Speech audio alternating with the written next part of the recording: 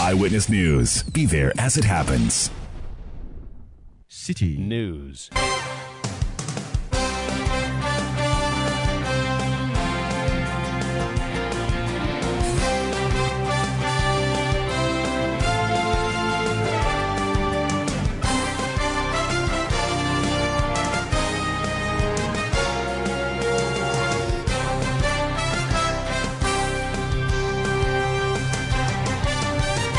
It's 17:30 GMT. This is Eyewitness News on 97.3 City FM. I am Umaru, Sanda, Amadu. Tonight I'm here with Akosia Oche. And coming up over the next 90 minutes, workers of Tema Oil Refinery Toll divided over a new plan to lease the company out for 6 years. Tonight we delve into the problems of the state oil refinery and ask if this plan is a solution. Also coming up, after days of back and forth, Charles Bisiu Anne's invitation to the Office of Special Prosecutor will tell you what happened. And later on Eyewitness News, James Jachi-Kwesin allowed by the High Court to absent himself in order to allow him campaign for next Tuesday's by-election in his home constituency of Asin North. Stay with 97.3 City FM for more of this and many other stories on Eyewitness News. And in business, services and agri sectors push Ghana's economy to expand by 4.2% in 2023 Q1. That's in 50 minutes from the business desk of City FM and City TV. Eyewitness News is live across Ghana on a number of affiliate stations, including on Jirapa FM 96.1 in Jirapa, on Tungsun 97.3 FM in Wa, also on Quality 88.7 FM in Garu, on Radio Bimbila 91.9 FM in Bimbila, in Hohwe on VOV Radio 95.7, in Tajevu on Revival 99.3 FM. We are also in Kumasi on Orange 107.9 and Focus 94.3 FM. In Sunyani we are on Greener 95.9 FM. In Takrady we are on Sky Power 93.5 FM and Beach 105.5 FM. We are also in Takwa on Adwinpa 100.7 FM. You can join the discussion by sending your messages on 0549 986 996. 0549 986 996. Send tweets using the hashtag City Newsroom. We are live on citynewsroom.com. We are live on YouTube and we are live on Facebook. Let's start off with the State Oil Refinery, Tema Oil Refinery, which is sitting in Tema, but which has been a subject of controversy for decades. A story that has come into the news space is sourcing Bright Simmons of Imani, Africa. And the story says government is quietly leasing toll to a shadowy group in a $22 million shady deal. Now, workers of the Tema Oil Refinery are divided over this. There's a group that is backing the decision of the government to allow a strategic investor into the operations of the company. Another group is saying no. The company that is supposed to the company that is involved in this lease agreement with Tor is Torrentco, and it is to invest some $22 million into the operations of Tor. But civil society groups, including Imani, are saying that it will not be in the interest of Ghana. Let's hear from workers of the company who are supporting this deal. Bright Adongo is chairman of the Tor Senior Staff, that's the Oil Refinery Senior Staff Workers Union. Mr. Adongo, you're welcome to Eyewitness News. Thank you so much. First of all, we've heard this from Imani Africa. We've called Tor. The management has not agreed to grant us an interview or give us any information whatsoever on the deal. But Imani Africa's Bryce Simmons and other CSOs have been talking about it. As workers of the company, have you been briefed by management on what exactly the deal is? Okay, so we've not been briefed only by management. In fact, we've engaged all the stakeholders in this process. We've engaged SIGA, we've engaged the Energy Ministry, we've engaged the transactional advisors, we've engaged the board and all that. So what do you know about this deal? Oh, this partnership, you see, the government and the board have opened up for a private-public partnership. Okay, so it's gone through a process of bidding, and then it was selected, and then it's also gone through the stakeholder system. It has a transaction advisor and all that. So, I mean, the essence of this deal is that, look, government is not giving any sovereign guarantee to anybody that will partner this refinery, because what it means is that whatever debt you incur, you need to carry the debt with yourself. And then government is also not giving us crude oil, and government is also not giving any capital investment into the plant. So the essence of this partnership and this lease agreement, one, is to give them some level of managerial control, to be able to make the right decisions, to be able to bring the refinery to profitability. Because after all, you are not going to be given any sovereign guarantee. So, the petroleum industry is a capital intensive. And so if you are going to do significant investment, then you must be able to have the right to make the right decisions in order to recover your money. So that is why these 22 million, they are looking at investing to make sure that we deal with the challenge of product accounting. We've been having product accounting issues since Sanda and Umaru. And then we've also been having challenges with our tanks. Out of the 59 tanks that we have, 20 of them is out of service. The $22 million is supposed to also help invest in the boilers and get the plant running efficient. And this will be also looking at bringing in natural gas, which will lower the cost of operations and all that. So the essence of this transaction is that Tor historically have run tolling with Woolworths. We incurred $10 million loss. We've run with BP. We incurred about $28 million loss. We've run with other entities, government, even crude and all that. All the transactions across board, we've made significant losses. So the essence of this transaction is to be able to put the company on the path of profitability. Tor should not just run, but it must run profitably. It is only then that it is sustainable. So that is the idea about this transaction. And I believe it's gone through the stakeholders. They've looked at all the issues. And the crux of the matter is that this is a lease agreement. It is not sale. And at the end of the lease period, the asset returns back to the government. And we believe that at that moment, they would have brought it on the path of profitability per the roadmap that they have. So all what you've said now suggests one thing, that the management of Tor is a problem, and so there's a need for a change in management. What I would say is that to a larger extent, Tor problem is a management problem. That one I won't shy away from. Because if you come to the enclave here, all the depots here, which are privately managed, are doing well, with the exception of the refinery business and then the storage business in here. Historically, we have never shied away that we think that Tor is having a problem with management. You get it? And so this particular partnership, one way or the other, will give them access to be able to have managerial control, to make the right decisions for the company to turn around. Things that people cannot do at the private depot. You come here and people do it. The question is why? You get it? So we need a paradigm shift. We are tired of the refinery story, always. If we have a business and it's profitable, it is sustainable. Okay, so that at least Tor can deliver its mandate to the nation.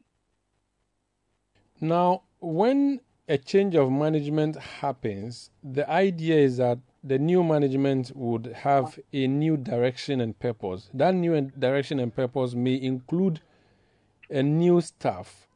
If this new management takes over under this lease agreement, and they decide to fire all of you and bring their own workers because they would believe that management is not the only problem, but also the attitude of staff is a problem, which we have heard in various quarters. What would be your attitude to that? Has that been discussed, the status of workers? So in the first place, let me put it this way. As we sit here as a refinery, we are losing most of our engineers and our technicians to Middle East and then Dangote. In fact, we are almost hitting about 80% of exodus. Okay? So as we stand here, if the new partners take over, they rather have to employ, even though you cannot run the plant. You are getting it. Aside that, we do know that the partnership is such that they want to have this exchange program with refineries outside. where workers will go and then train, and their staff also come here and train and build the capacity. So in fact, the most important aspect of any modern organization is the quality of your human resource. That is why these refineries in the Middle East will be coming for our people. So if you have that experienced worker, why would you fire him? Because after all, that is what the output you want. So you rather want to augment staff and then to be able to deliver, even though you can't even run the plant. Okay? But I think the key thing that must be emphasized is the managerial control. That I think that some of the people who are at the top there are not really happy. But the point is that at a point in time, certain things need to give up. And then the right things must be done. If not, we'll have the refinery collapsing under our hands. We have a refinery, we have RFCC that for over 15 years have not been able to run. We are losing the assets. As I'm talking to you now, we are trying to put nitrogen into the plant to mothball the RFC. If not, we'll lose the plant. We have boiler 8 that we brought in. As of now, we've not been able to commission. So the asset is rotting away. And as it stands now, if we don't move faster to get this thing approved, look, I can tell you, before maybe whatever they want to do, before it can, maybe there's no workers going to run the plant. Okay, so for the worker and the worker interest, that one, critically, besides that, if you look at the whole program, for almost about 5 years, store workers have never gotten any salary adjustment. Our PF have not been paid to the tune of about 40 million Ghana cedis. This transaction will enable us to be able to go to table, to adjust our salary, to be able to draw PF and all that. So for me, it's rather to the beneficiary of labor rather than the other opposite. Okay, so that is the crack of the matter. Now, this $22 million that is going to be injected, what if government, injected that $22 million so that it continues to run as Ghana owned? Because the issue of patriotism comes up. When the sale of Ghana Telecom came up in 2007, it was one of the big issues at the time. Even though this is not going to be a sale, it will still amount to foreign management. And for that matter, it will not be a Ghana-managed company. People will raise alarm over that. How do you respond to that? That let the government rather do the injection of the money and save the company, because a government company anyway, than to give it to a third party who is coming from abroad. Okay, so I think let me put it this way. The government historically have turned money into talk. There was a time we were given $67 million. We sold part of the CBM asset and raised $94 million. And so, $94 million is quite a lot compared to $22 million. But as of now, if you ask, what do they have to show? It will become a problem. Okay. So what we are saying is that the refinery problem is not just capital injection. Okay. It's a series of problems ranging from management problems. Okay. Then from the way you manage the crude oil purchases and the way you put certain investments where it matters. Okay. Like I did say, if you are in a private depot just behind here, there are certain things you cannot do there, but certain things you come here you can do. So we believe that this also includes culture in terms of work and the implementation of change management. Okay, to be able to make sure that we get it right. But I believe that all the money government has brought here, and not a person has returned to the government. If you are a government actor and you are making a decision, okay, you push money somewhere, and it's not returned. Are you not going to have a second thing?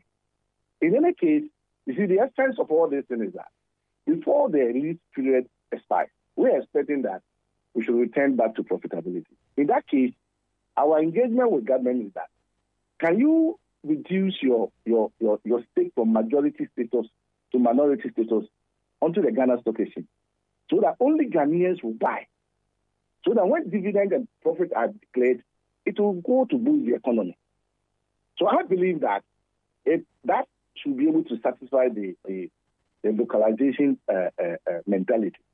And I think it would have helped everybody. Today, we are looking at GOIL. GOIL used to be under government, and GOIL was just a buy and sell. Today, look at the profit GOIL is delivering. Look, GOIL has now moved into oil blocks. They have bitumen plants. Naturally, Tor should have expanded to those areas. So you dig your crude oil, you process it, and Tor could have even moved into the downstream and have this Tema refining filling station. It would have been a fantastic idea because that's what happened in South Korea. They take the upstream, middle stream, and downstream. Then they enjoy a lot of value across the chain. So that is what we are looking at. Now, the last issue that I'll raise before I hear other views is the issue of what Ghana stands to benefit. So for you, the company will be managed in a better way, improve production and all of that. In terms of money, how are we going to benefit as a country, and why do you think we should take that offer? Okay. So on a number of fronts, Ghana will be paying, for the first time, will be paid the least amount per year. Okay. Two, you would have been able to rescue an asset which is almost running to a crash. Okay. Aside that, you would have been able to put a plant into production. What it means is that your petroleum import bill is going to be halved. And if the implication of halving the petroleum import bill relative to the dollar stabilization, and it finding its way into the prices of ordinary goods and services dollar in Ghanaian, it means a lot. Aside that, if you have a refinery that you are processing, okay, it gives you a certain security. If some certain things happen somewhere, there are wars and other things, and then you cannot get the finished product. The question is that what happened? Okay, so at least you get a refinery running, and you know that, I can bring my crude oil from the Ghana field and turn it and get my economy working. So the benefit is enormous, security-wise, economic-wise, and it makes sense. You are keeping jobs and all that. Okay, so it makes sense on every level to the government. And when they are done, and they would have they would have run down the company, who is going to take care of that? If they came and broke down some equipment, some of the vital installations we have, this is a national security place. Don't forget that. And they said, okay, we are done. It's 6 years. We are going. Are you sure that would be better off? As the plant will be better off? Okay, so let me put it this way. If you are to run the plant down, definitely then the plant cannot deliver the same profitability that you want. Because if you're a private man, profit motive is there. So your intention is to fix those items that need to be fixed. And so if you break them down, how will the plant down? The plant will be down and you'll be losing money every day that the plant is down. Okay? So obviously, I don't see a private man who will want to take over a facility and done significant investment, and he will want to ask it to break an item or run the plant down, and then the plant will not be running, and he will be losing money. So obviously, a plant that will be running and delivering profitability, obviously at the termination point, cannot be said to be a plant that has broken down. It would have been a plant that is in a good shape to continue to deliver profitability. Thank you for speaking to us. And we'll be following this story keenly. Thank you for speaking to us. Thank you. That's Bright Adongo. He's chairman of the Tema Oil Refinery Senior Staff Workers Union. There's another group that does not agree with the state of affairs. It's also a group of workers at Tema Oil Refinery. This particular person is not, the person we spoke to earlier is a union member. He's able to identify himself. This particular gentleman who represents a bloc says he will not identify himself, but they have some issues they want to share. You're welcome to Eyewitness News, sir. Thank you, sir. I just spoke to the union chairman for senior staff. He has explained how this deal is going to benefit the company. He has explained, for instance, that the injection that is going to be brought in, and I'm referring to the monetary injection, is going to really get the company back on its feet, and that if there's a failure to intervene in the manner that the intervention is coming, it's likely that the whole company itself will collapse because the picture doesn't look good. He says, for instance, because of lack of maintenance, your product storage tanks, only 20 out of 59 are in service. Salaries of workers have not been increased since 5 years ago. Toll workers are suffering. The company's failure to settle arrears of workers' provident fund, which is in the region of 40 million cedis, mass exodus of skilled staff to other refineries in the Middle East, huge indebtedness to utility service providers such as ECG and all of that. Do you not agree with this? Because we are told that you do not agree that the lease should happen. What's your contrary argument? Okay, first of all, thank you. I wish to clarify something here. No one is against Tor partnering with another person so we can get up our feet. No one is against that. However, what we are speaking against is our union members, our union leaders, who are virtually using our mandate for selfish and parochial interests. And I would explain that. I listened to the chairman speak, and it was amazing because most of the things he's saying are new to me. And what I've read on Bright Simon's wall with regard to this so-called lease agreement, these guys are only interested in running CDU. How do you run CDU and claim that you'll be profitable? It just doesn't make sense, sir. These guys want to come in and only run CDU. They're not running RFCC with a lab, which we were hoping. What does CDU mean? That's a crude distillation unit, please. And the alternative is what? So the alternative is you'd want to run CDU, run RFCC, so that at the end of the day, both plants will run optimally so that you can guarantee profitability. But as it stands now, you are telling me that someone is just coming to run CDU for 6 years and that will guarantee profitability. That's a lie. Sorry to say that, but that's a lie. Why? But like I said, our issue is because the margins are very small. You virtually make nothing. That is why. The margins are very, very small. Nobody runs just a CDU and makes profit. You can find that out. But what would you care if the company comes and says we want to lease, we'll use it for 6 years? If they are going to run at a loss, that's up to them. What matters is that the state called Ghana would get what it ought to get from that company. No, that is not as simple as that, sir. It is not as simple as that. Because you're not just coming to run and see if there's any loss or anything. Trust me, it comes back to the refinery. You ask them, what are our equipment? Look, we have a 22 million euro, furnace sitting idle as we speak, right? There's a boiler sitting idle as we speak. There are so many things that we need to do. For us, okay, maybe I need to make my point very clear here. I'm also a UNICOF member. And all we are saying is, we have not given our leadership the mandate to be out there and sort of doing PR for a certain company that wants to come into a lease agreement with Tor. No. What we are saying is management should open itself up so that whatever companies that want to come in and bid, they put in their bids so that the best is selected, so that at the end of the day, we know that due diligence, everything is done and done correctly, so that we can all have our peace. What if this is the only company that is making the offer? No other company is interested, so there will be no need for opening it up. The MD met us as workers in Edeba, and he made it categorically clear that certain companies were coming in and are putting in their bids. So the question then is, why is the leadership of UNICOF out there sort of doing PR for these Torenko guys and doing whatever it is just to get them inside? Nobody understands why.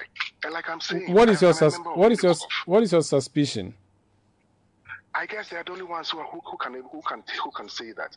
But for us, we think it is for selfish and parochial interest, because we don't understand why, as union leaders, they are unable to meet with the workers and trumpet some of these things to us. Is it because they fear that they will be exposed? When you say us, it is almost as if group of workers against the union leaders. Are you saying that the chairman I just spoke to represents and speaks for only the executives and not necessarily the entire membership of workers of Tor? The chairman, to the best of my knowledge, speaks for and on behalf of Unicorp members. And therefore, if he desires to go out there and do PR for a company, the least he could do is to talk to workers and seek our mandate. Let us understand that, look, guys, this is what is in for us as workers. Let us understand, let us appreciate, let the right questions be asked.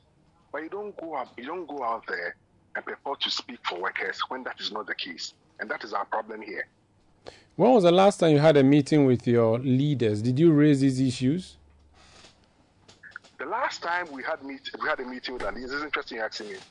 We were told that there is a supposed agreement which has to go through SIGA, it has to go through PPA, and so that is what is there for now.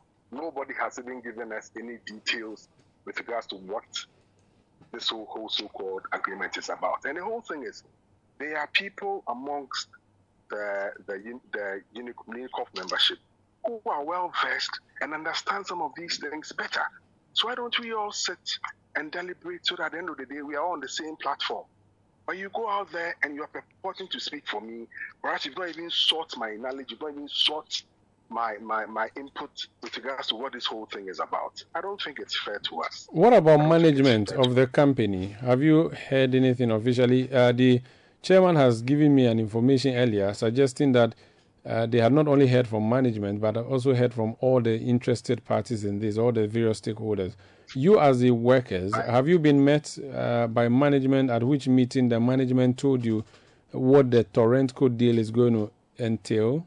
Like I said, the MD has met workers. The MD held a deba. He met workers. Yeah, that's what. But that's the initial. I'm just asking on specific issues of Torrentco. Have you had any meeting with management or MD where he mentioned to you that this is what Torrentco is coming to do, and this is why we agree to give the deal to them? No. So it's surprising that now it's like my union chairman he virtually knows even more than the MD. So he's the one actually telling us this company is all about and all that. It's baffling. Honestly, it's baffling. What's the way forward for those of you who do not agree with the deal? For me, I think the union chairman should get off his high horse, meet with the members. For us, our interest is in Tor working and working profitably, working efficiently. So if somebody is coming into the picture, it should be somebody who has a certain proven track record where we can all sit, because our problems are known. It's not like we don't know our problems. We know our problems. At the end of the day, what we need are solutions. So we should all sit and come together, have a certain what do you call it, a certain path laid out. We have milestones. We all agree on what we want. Then we move on. But for people to sort of, because they happen to be in the helm of affairs in terms of union leadership, speak as if they are speaking for workers just for selfish and parochial interest. That one, sorry, but we're not going to allow that. Has any due diligence been done on this Torrentco company? Is there anything you know about the company that makes you worry about letting this lease go through? I have seen something, to be honest with you, but it's not something I can speak to, because at the end of the day, first of all, I don't know the source. And secondly, like I said, I just saw an executive summit. So it's not something I would really be comfortable speaking to. Very well. I believe there's more to it than just executive summit. So for that, I'll be grateful if we don't go there. That's fine. Let's leave it here then. Thank you so much for speaking to us. You're welcome, sir. Thank you too. That's a worker of the Tema Oil Refinery, one of the workers who do not agree with the Torrentco deal, where there's a plan, we're told, an advanced one at that, to hand over the Tema Oil Refinery to a company known as Torrentco under a 6-year lease. Number of people are opposed to that, while a number of other people are supporting same. The group that has issue with what is happening includes a number of CSOs, such as the Africa Center for Energy Policy, ACEP. The executive director is Ben Boachi. Ben, you're welcome to Eyewitness News. As persons who have interest in our energy sector, and Tema Oil Refinery being a huge one which has been a white elephant for some time now. Do you have full briefing of what the plan is with Torrentco, and what are the issues out of there? Which issues you think ought to be answered? Thanks for having me, man. I think I've seen the draft agreement. I've seen some concerns raised by some of the workers, and I think, in principle, everybody who understands what has happened to Tor over the years would not necessarily oppose, any injection of private interest into the operations of Tor. In fact, if you check our writings, we have actually made it clear that it was time that government diversified its interest and allow, private capital to come in. Because we speak on a yearly basis, the public is paying about 330 million Ghana cedis in the name of Tor, in the name of Tor recovery levy. And we have paid these sums for the past 20 years, all right? And there is no end in sight. We don't know when we will stop paying that. So the earlier we find options to really structure the operations of Tor, the better it will be for every citizen. But that doesn't mean that, we just wake up and hand the company over to anybody that shows up with interest without ensuring that that company is capable, has the resources, and can guarantee the people of Ghana that they can actually manage the assets well. And the only way you can do that is to check the profile, the background of the company, what they have done before, if not even worked before. Who are they partnering to be able to deliver value for the good people of Ghana? And is that they don't take into the box. They don't have experience. They don't have any strong backing from any reputable refinery or oil trader that allows them to convince government or Tor that they have the capacity to actually deliver value. Just like, with no disrespect to Umaru. Umaru going to Tor and telling Tor that you can suddenly be a refiner, you have money. And then Tor says, okay, let me give you the job to do. When everybody knows that you're a journalist, all right? So, no governance expert will sit and say, this is a transaction above board. And how do you even determine that, Torrentco is the one that is fit to be able to do? And that's why I find the contribution or the intervention of the union chairman extremely interesting, where he says that is the option available. And how that becomes the only option available, I don't really understand how he came by that, when you have not even put it up for anybody to bid for it or for others to express interest in managing Tor for you to be able to do that.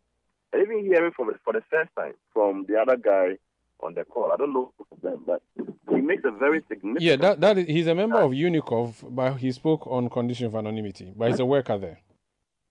Yes. So he makes the point that you're only leasing the seed.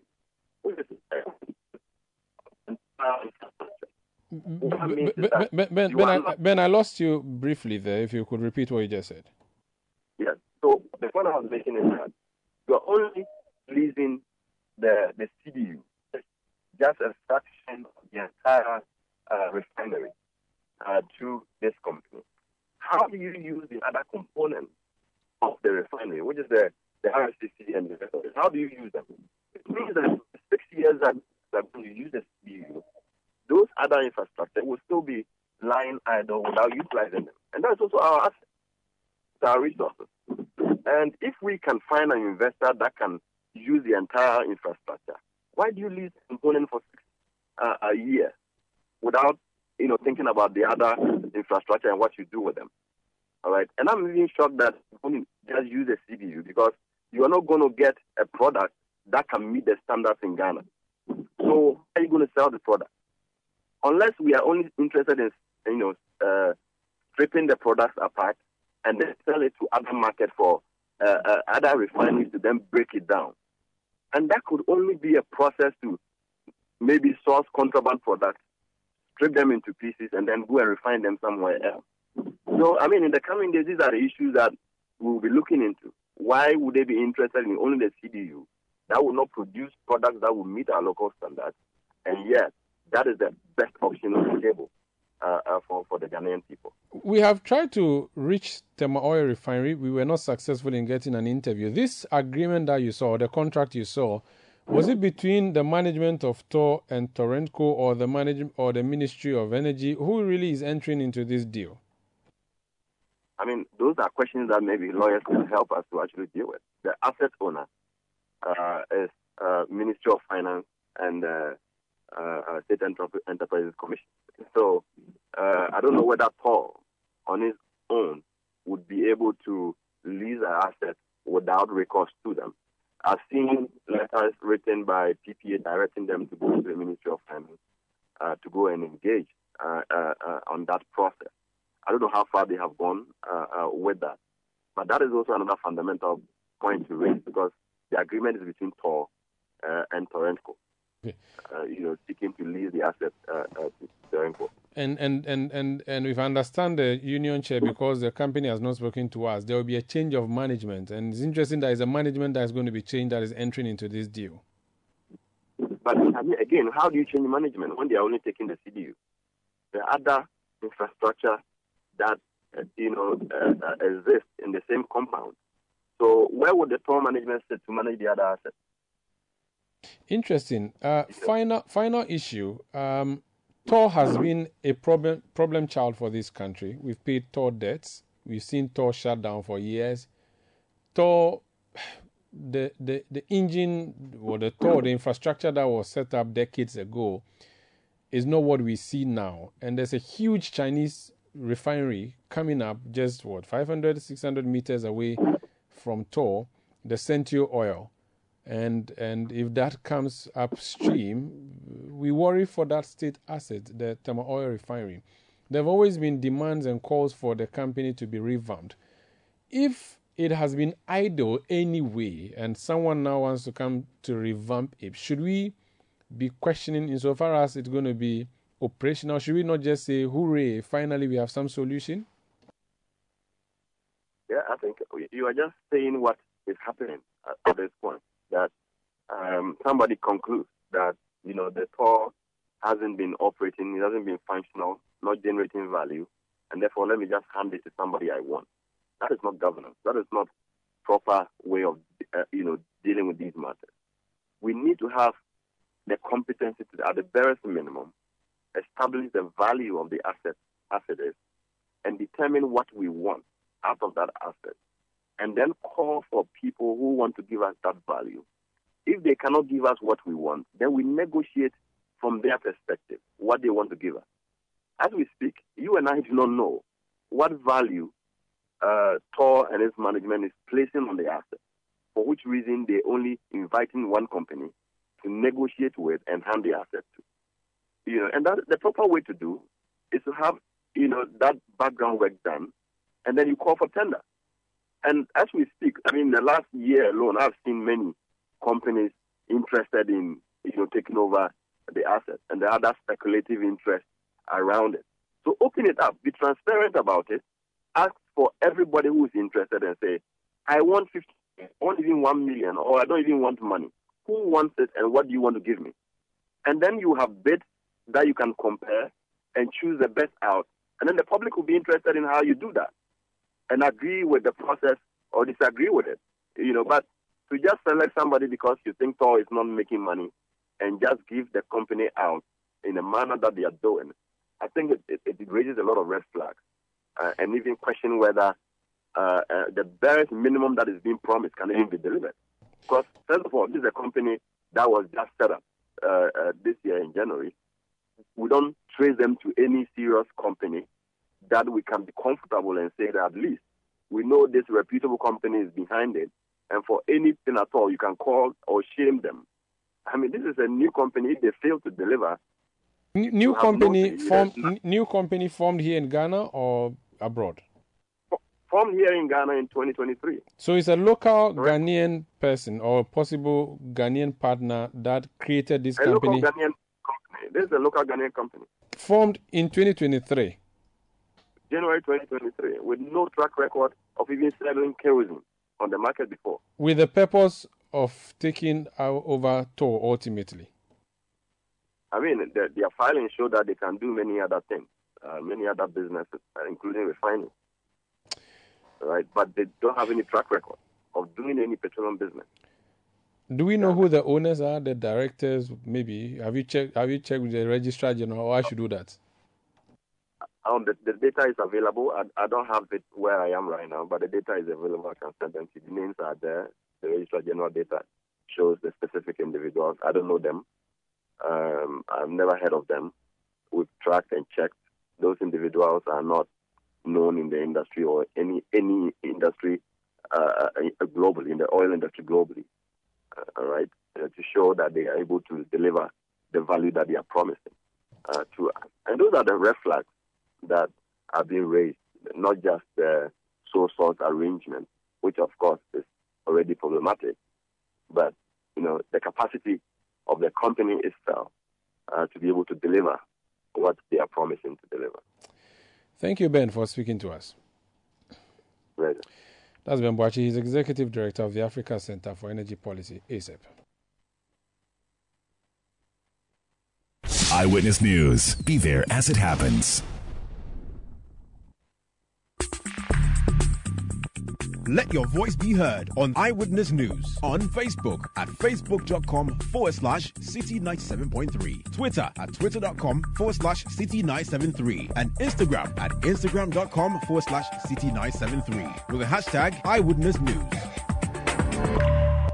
Back, let's do some politics. PP flag bearer Hope Bena Ejapon says he represents a new dawn for the party following 16 years of the Akufo-Addo Bawumia leadership. Mr. Ejapon, who filed his nomination to contest the party's presidential primaries, says he is on a redemption mission to create public-spirited citizens led by public-serving politicians.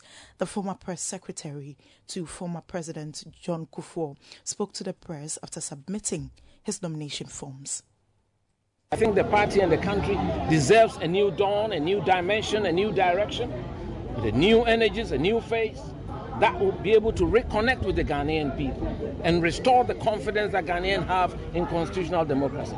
That is what I represent. And I'm a very multi-layered individual, trained in the ethos of this political tradition right from 1992.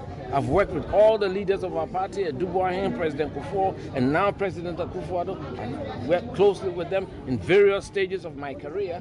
And as a civil engineer, I've worked in the public service, in the private sector as an engineering consultant. So I know the aspirations of the Ghanaian people and the sufferings they go through to do what they have to do to survive on a daily basis. And I do believe once we do that, set Ghana on a new course and get everybody to have a reorientation of what public service should mean to all of us Ghanaians, especially we the politicians who have the responsibility to lead.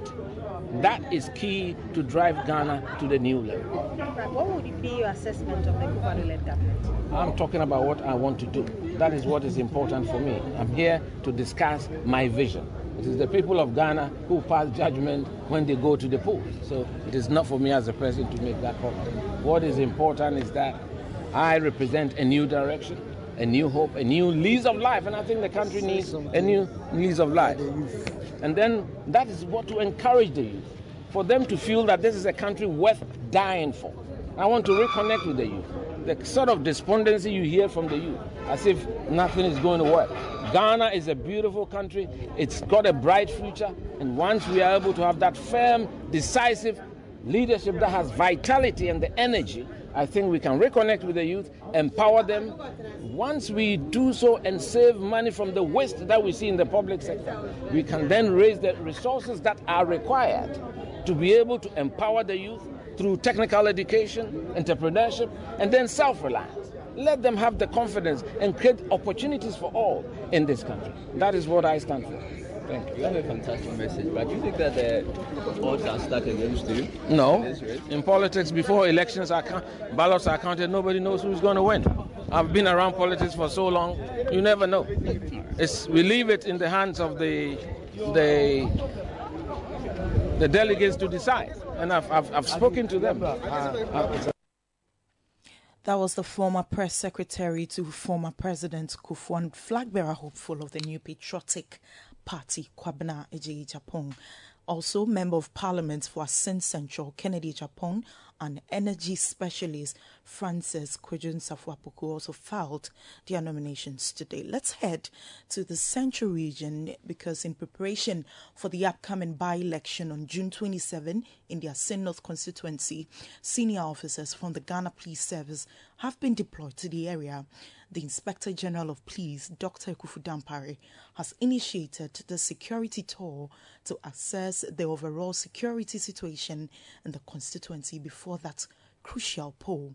The dispatched officers include the Director General of the Motor Traffic and Transport Department, COP Francis Doku, the Director General of Services, COP Enoch Bediakon, the Tamag Regional Commander, COP Owusu-Efriye, and the whole Regional Commander, DCOP Andrews Bwedu Ekuma, among others. During one of their engagements in the Asin Benue area, the police urged community members to promptly report any suspicious acts of violence or individuals with the potential to disrupt the elections in any manner.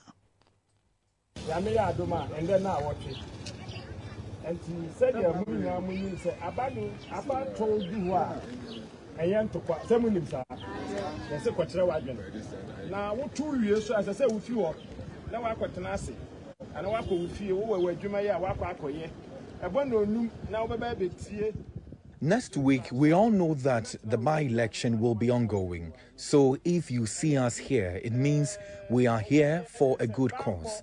We advise that if you do not have anything to do at the polling station or the collation center, please stay at home and watch all the proceedings live on TV or listen on radio.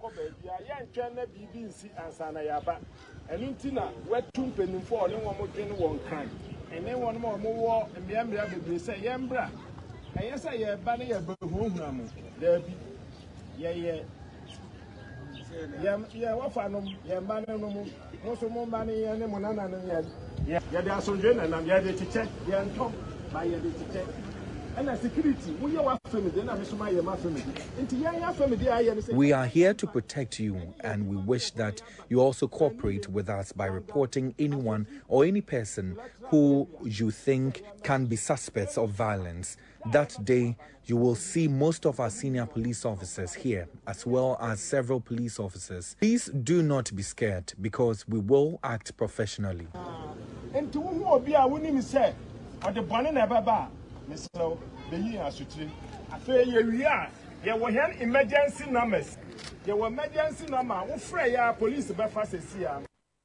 So that was an engagement between senior officers of the Ghana Police Service and constituents of Asin North ahead of that crucial by-election next week, Tuesday.